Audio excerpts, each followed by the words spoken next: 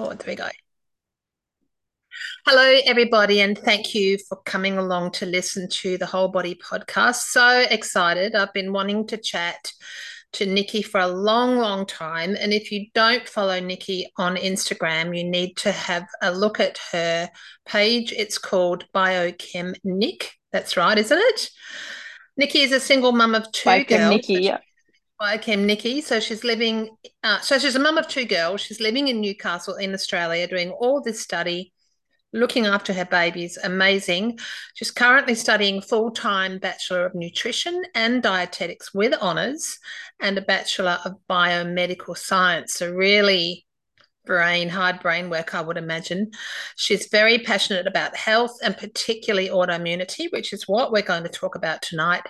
And Nikki is in charge to change the face of dietetics industry in Australia. So she's at the forefront, carrying the banner and getting some changes happening. So welcome, Nikki. Thank you for giving me some of your time. I really appreciate, because I know how busy you must be with your studies and your babies and running a household. How are you feeling?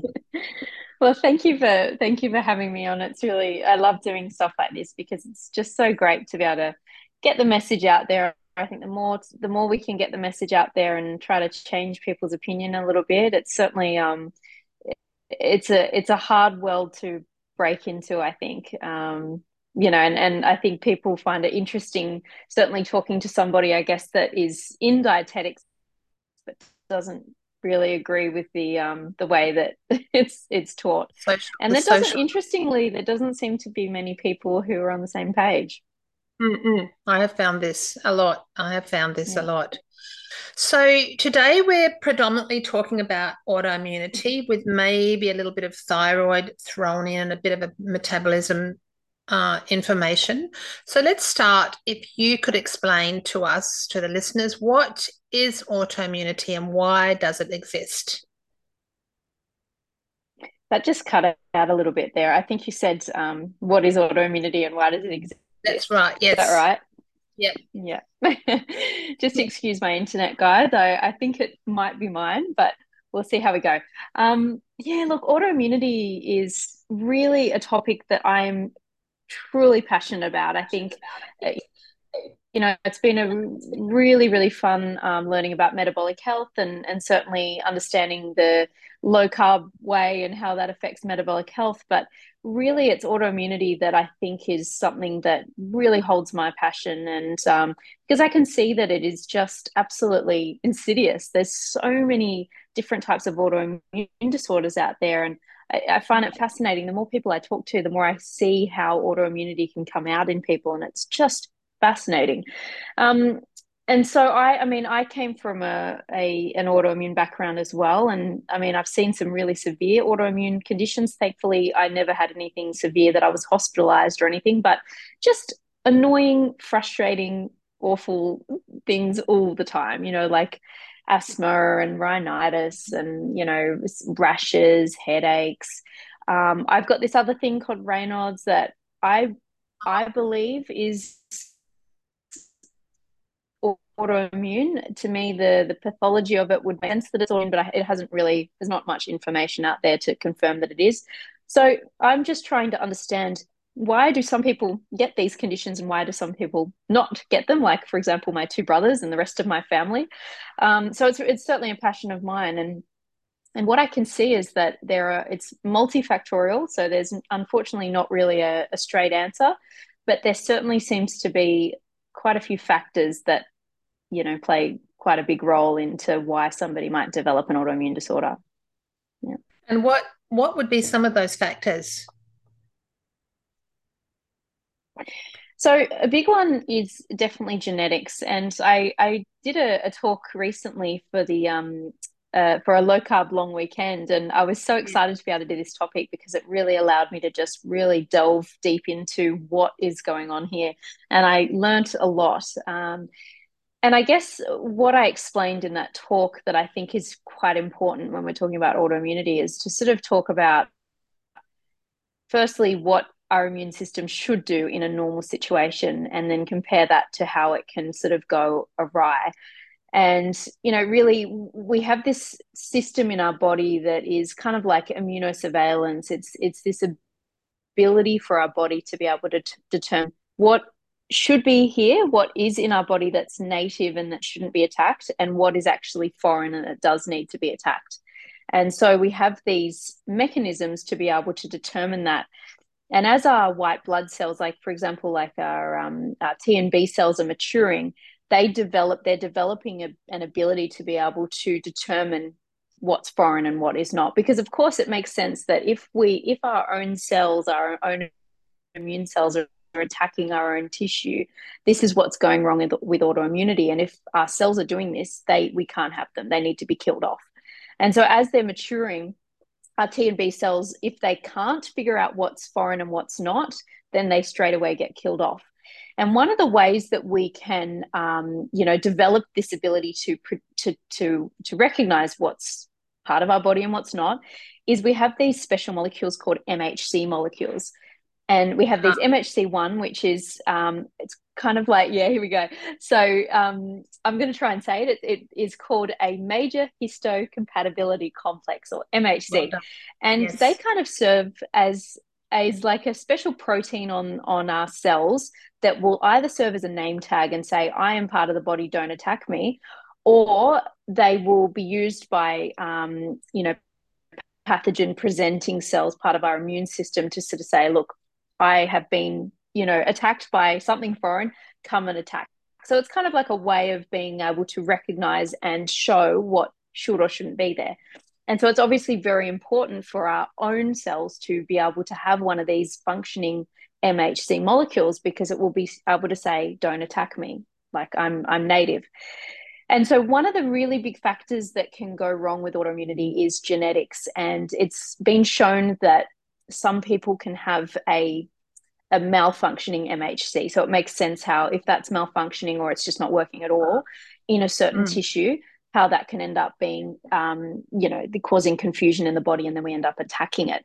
And the thing with the immune system is that it's very, very effective at attacking whatever it's going to attack, and that's what allows us to be able to live day in, day out without dying, basically, and being exposed to numerous different microbes and things like that, and sometimes not even noticing it. And so I guess where the issue arises is that if our body does get confused, the attack mechanisms that we have in our body are very, very effective at destroying. Like, for example, our T cells are able to release out these, endotoxins and things like that are able to just completely break down tissue. And so that's a big one. Having an issue with your MHC is certainly one. And I read a really interesting study that was looking at, a lot of different autoimmune disorders, some of the really common ones, including type 1 diabetes. And it showed that one thing that they do have in common is a malfunctioning MHC. So that's interesting. Other factors as well, unfortunately, some of them we can't really control. Things like being exposed to actual microbes can, trigger autoimmune issues down the track. And really the reason for this mainly is that if we are attacked by some kind of pathogen, like for example a bacteria, they themselves are able to release out nasty chemicals that will just directly destroy our cells. But also, if they are, if they are affected by, if our own cells are affected by some kind of nasty pathogen, like for example a virus gets into one of our cells, then our immune system will come over and recognize it and then try to attack it. But then, of course, at the same time, our own cells are getting destroyed and spilling things out. Some cells surrounding it can get kind of caught in the crossfire. And what happens here is that then parts of the cell that should be inside the cell kind of gets spread out into the vicinity. And it's really important to understand with autoimmunity that if there's things that are, if anything is in a space that it shouldn't be, that, even if it's something like DNA that's part of our body, that it shouldn't be an issue. But if that goes from inside the cell to the outside of the cell, that's going to be targeted as foreign, and we're going to start attacking it. So, microbes and things like that are certainly a bit of a problem too. a big one for us these days is that we're exposed to a lot of crap. We are exposed to a lot of just chemicals all around us. We're exposed to, things that are put on food, glyphosate, a lot of different Yeah. Yep. toxins that we either ingest or we're just exposed to with pollution. So that's a problem because these are just chemicals that are disrupting our cells and killing our cells, and again the same sort of pathogenesis happens. But one thing I did talk quite a bit about in the talk that I did was that we also consume a lot these days of these particular types of molecules called lectins that are in a lot of plants. In fact, almost all Yeah. plants that I know of, and they are quite heavily involved in cross reactivity, and they can sort of stir up a bit of autoimmunity as well. So yeah, so that's another one. And then sorry, I could just keep going on about this topic. Then there's leaky gut. I There's mean, there's oxalates are just another so thing, many aren't they? things that can that can sort of stimulate this process. So can you heal Sorry, say that your again. so can you heal your MHC complex if it's faulty genetically? What can you do to try and protect that mechanism from firing and causing you problems? Well, this is something that I have been trying to understand for a while because I'm thinking to myself, if there are big genetic things like this that are a problem with autoimmunity, how is it that somebody like myself can heal it? Like, what is actually happening? Why is it that you can heal it with Mm. diet? If it's a genetic deformity, surely you can't heal that. But from my understanding, what I'm seeing is it could be, I guess what I can now see is that constantly we are, our cells are always changing and we are always getting signals from different things in the body, like hormones and this, that, and whatever. And they can tell our genes to either be replicated or not so that we can make certain proteins or not make certain proteins. And so if we are in a place where we are metabolically healthy and we are properly with the right hormones or the right triggers, the right proteins, we're telling our bodies to be able to create the right proteins, then likely we will be able to create proteins that aren't Faulty. deformed in some way. On well, if we are, experiencing and if we're experiencing, for example, deficiencies in certain nutrients, like for example, certain amino acids, our ability to be able to build proteins that work properly is going to be not working properly as well. So Oh, it's very God. important to make sure that we're eating all the correct nutrients. Yeah, absolutely. Um, other things, and where I think it's interesting that metabolic health can kind of tie in with autoimmunity is that if we are experiencing, a lot of oxidative stress, reactive oxygen species, people might have heard of, free radicals, or even just having a lot of glucose in our bloodstream all the time, both of these things can actually disrupt the way that proteins are able to function. And what can basically happen is that either you can get this glycation, which is where you have a lot of glucose particles in the bloodstream, and they can just very easily bind onto proteins. They really like to bind onto proteins. So they can bind onto red blood cells. But basically, because we have everything in our body is basically made of protein, that can bind to any protein.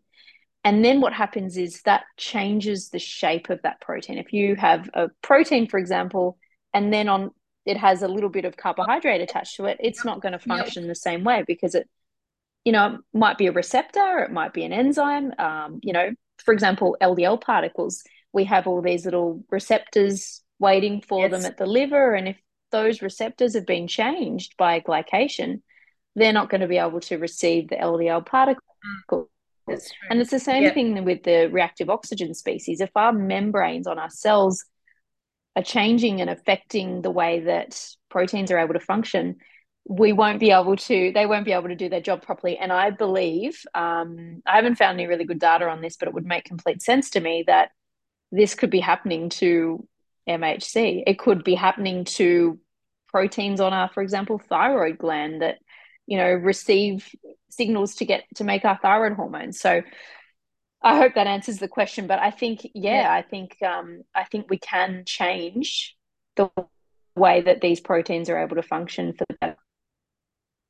I think the more that I learn about the human body and about nutrient dense food and, the ability to build muscle or to build whatever we're building in our bodies, if we're not giving it the right nutrients to begin with, as you've said, it doesn't grow properly. So to try and grow a strong muscle, you need to have that good quality protein to build that muscle. Or if you want to have strong hair, you have to eat the protein to build this, or your fingernails, or your skin to look, to keep trying to keep a youthful appearance. I'm talking about an older lady. All of these things help. So you have to make sure that you're eating a good, healthy, protein-rich diet with some healthy fats. That's the next subject that I'm on to at the minute, eating healthy fats. So recently you put through on your Instagram stories about your parasite that you healed yourself from. So, if you're able to delve into that, tell us how that felt and how you discovered it. What did it feel like, and how do you now feel?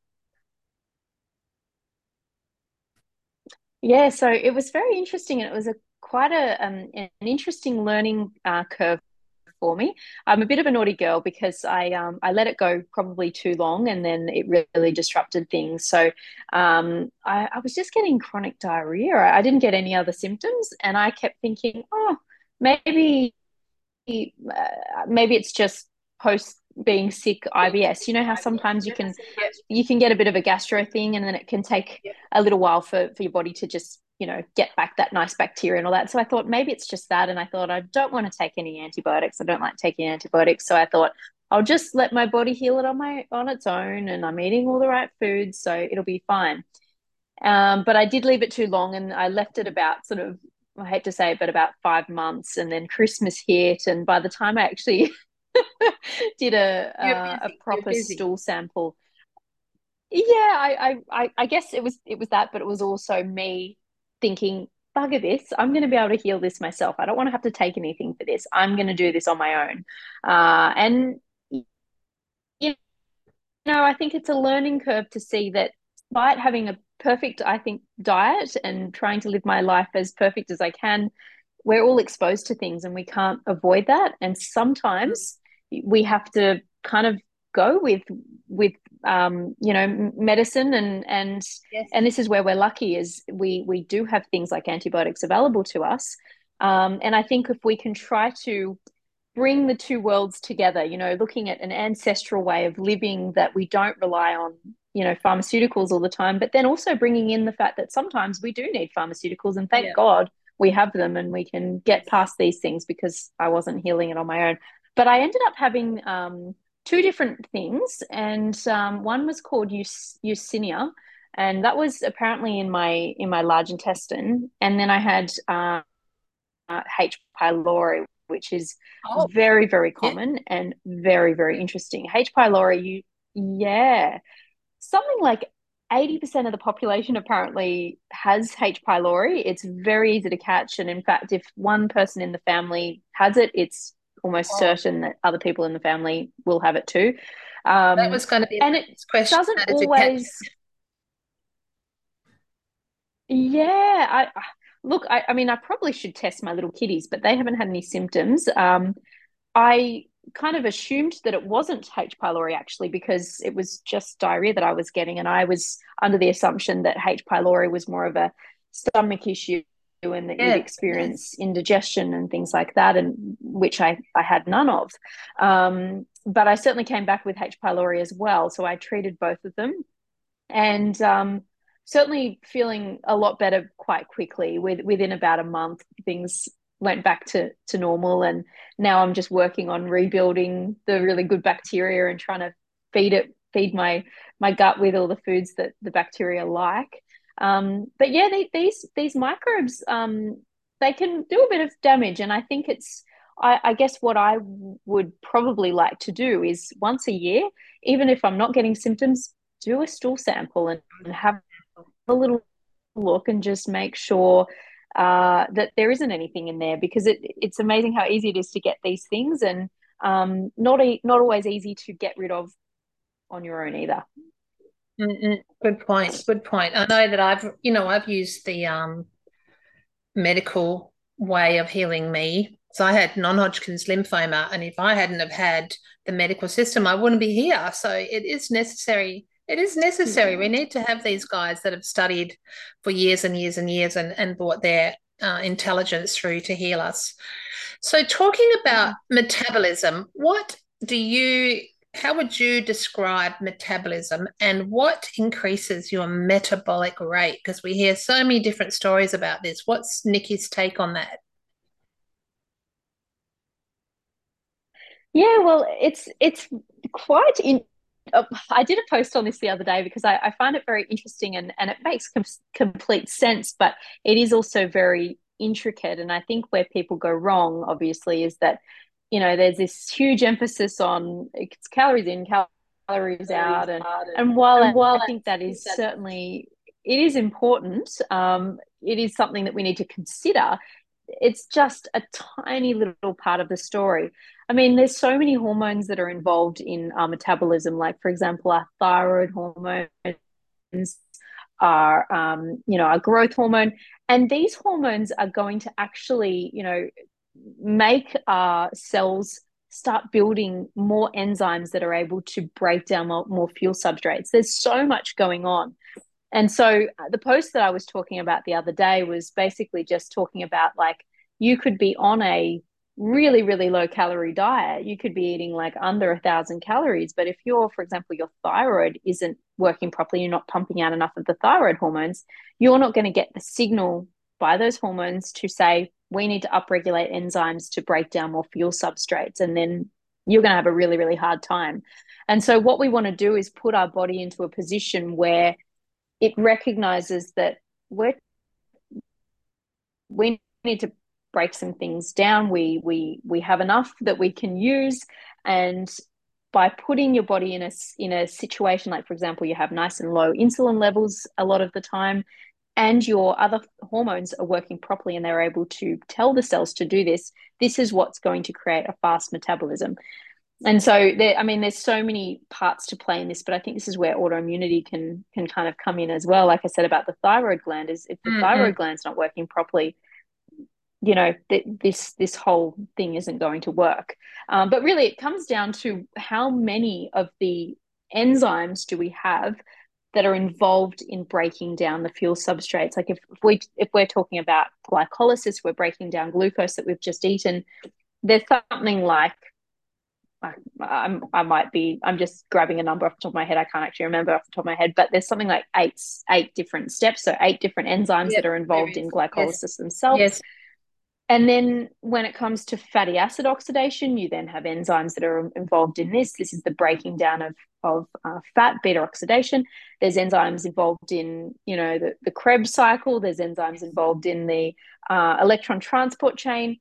And if we get signals from our hormones that we want to break down more of these fuel substrates, we're going to make more of these enzymes. So the more of these enzymes that we have, the more we're officially able to break down and make and use for fuel. So I think this is where the calories in, calories out thing just doesn't stand. So just talking about thyroid, because you did do a little story a little while ago about thyroid. So I'm hoping your brain isn't overloaded with your exams and you can remember if I'm throwing you in the deep end. What should you look for in your thyroid blood work to know that your thyroid is functioning? Is it different for everyone, or is there a bell curve that we need to fall in? Or how do you know whether or not your thyroid's working properly? Because a lot of GPs don't seem to understand. It's quite a complex subject. Yeah, it's definitely a complex subject, and it definitely becomes even more complex, I think, when we're talking about somebody who's on a standard Australian, standard American diet, or somebody who's on a low carbohydrate diet, because the levels will certainly change. I think the biggest one is symptoms, of course. Are you experiencing symptoms? And because the thyroid seems to be, for whatever reason, seems to be one of the biggest organs to be attacked by autoimmunity, it's so common to have issues with the thyroid. And so these symptoms, you might be getting will give you an idea as to, first of all, is there something going on with my thyroid? And if there is it overactive? Is it underactive? Because the thyroid, one of its biggest jobs for the thyroid hormones is to organize energy and to Ah, organize the breakdown of energy and stimulate more energy breakdown. So, if we are experiencing low thyroid function, we're not pumping out enough of our thyroid hormones, we're going to feel lethargic. We're going to feel probably tired all the time. Things in our body are going to sort of slow down a lot. We might experience constipation, dry skin. Our hair might sort of just not be, it might just look a bit dull, things like that. And yeah. that is, I think, quite common. And of course, having just tiredness is a bit of a difficult one to, is it because I'm tired because of my thyroid? Is it other things? And this is where it's then useful to also be able to look at antibodies as well, and to ask your doctor to look at do a full thyroid panel, including antibodies. Yeah. Because if you notice that your anti-thyroid antibodies are raised, then of course it's likely an autoimmune reason that your thyroid isn't functioning properly. But as I said, it could even be overactive. And the really interesting thing about autoimmunity and the thyroid is that, as I said, it can both be caused by autoimmune issues. You could have overactive thyroid or underactive thyroid. And with underactive, it's usually because the thyroid gland itself is being attacked, and therefore it's just not able to pump. The cells are being sort of destroyed and they're not able to be pumping out the hormones that we require. But with overactive thyroid, the antibodies can actually bind onto the receptors in the thyroid and overstimulate the production of thyroid hormone. So it's really fascinating. Again, you would be looking for the same antibodies. I'm just looking at this, and it would be anti-TPO and anti. Let me get back to you on that one. I should have written that one down. But you want to ask your doctor to check your thyroid antibodies for sure.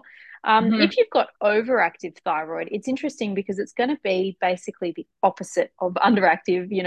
You're going to be just overstimulated. You might be losing weight, unable to sort of cope with heat. You might look a bit flushed all the time. You might feel like you're sweating a lot, which can obviously be difficult for women, particularly because these sort of thyroid disorders do tend to happen more, as we're getting older. And then how do you determine, is it the thyroid that's the issue? And am I experiencing Graves' disease, which is an overactive thyroid?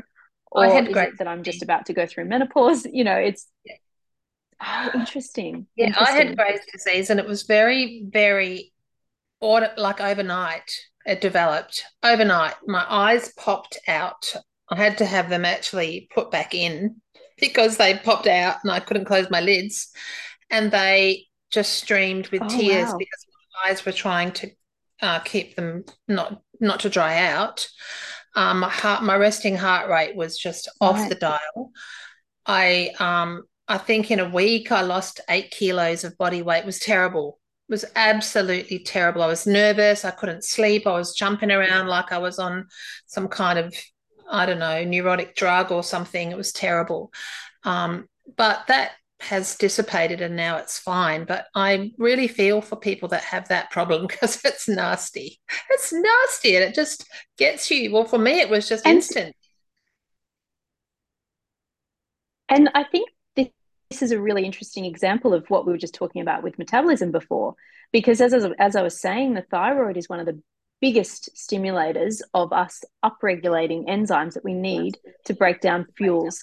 And if your thyroid is overactive, it's going to hyper exaggerate this response. Yeah. It's going to make your body create too much breakdown. And it just goes to show how strong it is, really, and just how much of an impact the I was thyroid actually hormones do I was have on this actually process.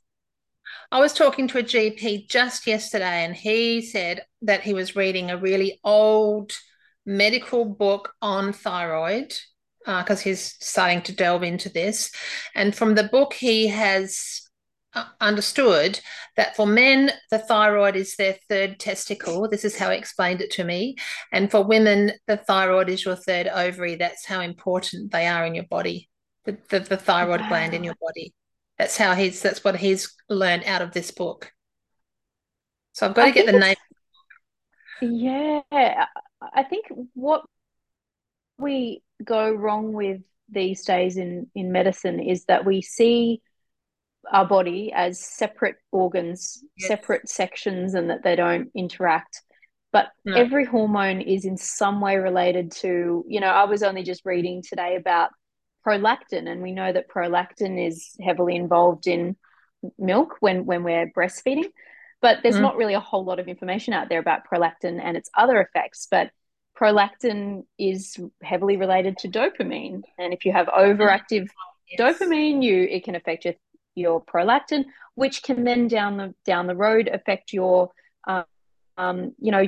sex hormones and your ability to ovulate and your ability to have a period. And it's just fascinating. So there is nothing in the body that is completely benign. And I think No. this is where hopefully medicine will go, is that we'll start to see it as a full body and how Not interrelated it is. reductionist, not reductionist, more holistic. Because I Exactly. think when I was doing my degree, the history of medicine is that the doctors were taught, and I think probably still are, about a reductionist view, which is taking each body part and learning about that body part, but not understanding all the hormones or how they all interrelate with each other. Because we're magnificent beings, aren't we? When you look at a cellular level, we're Oh my just, goodness. what goes on is crazy, crazy, crazy.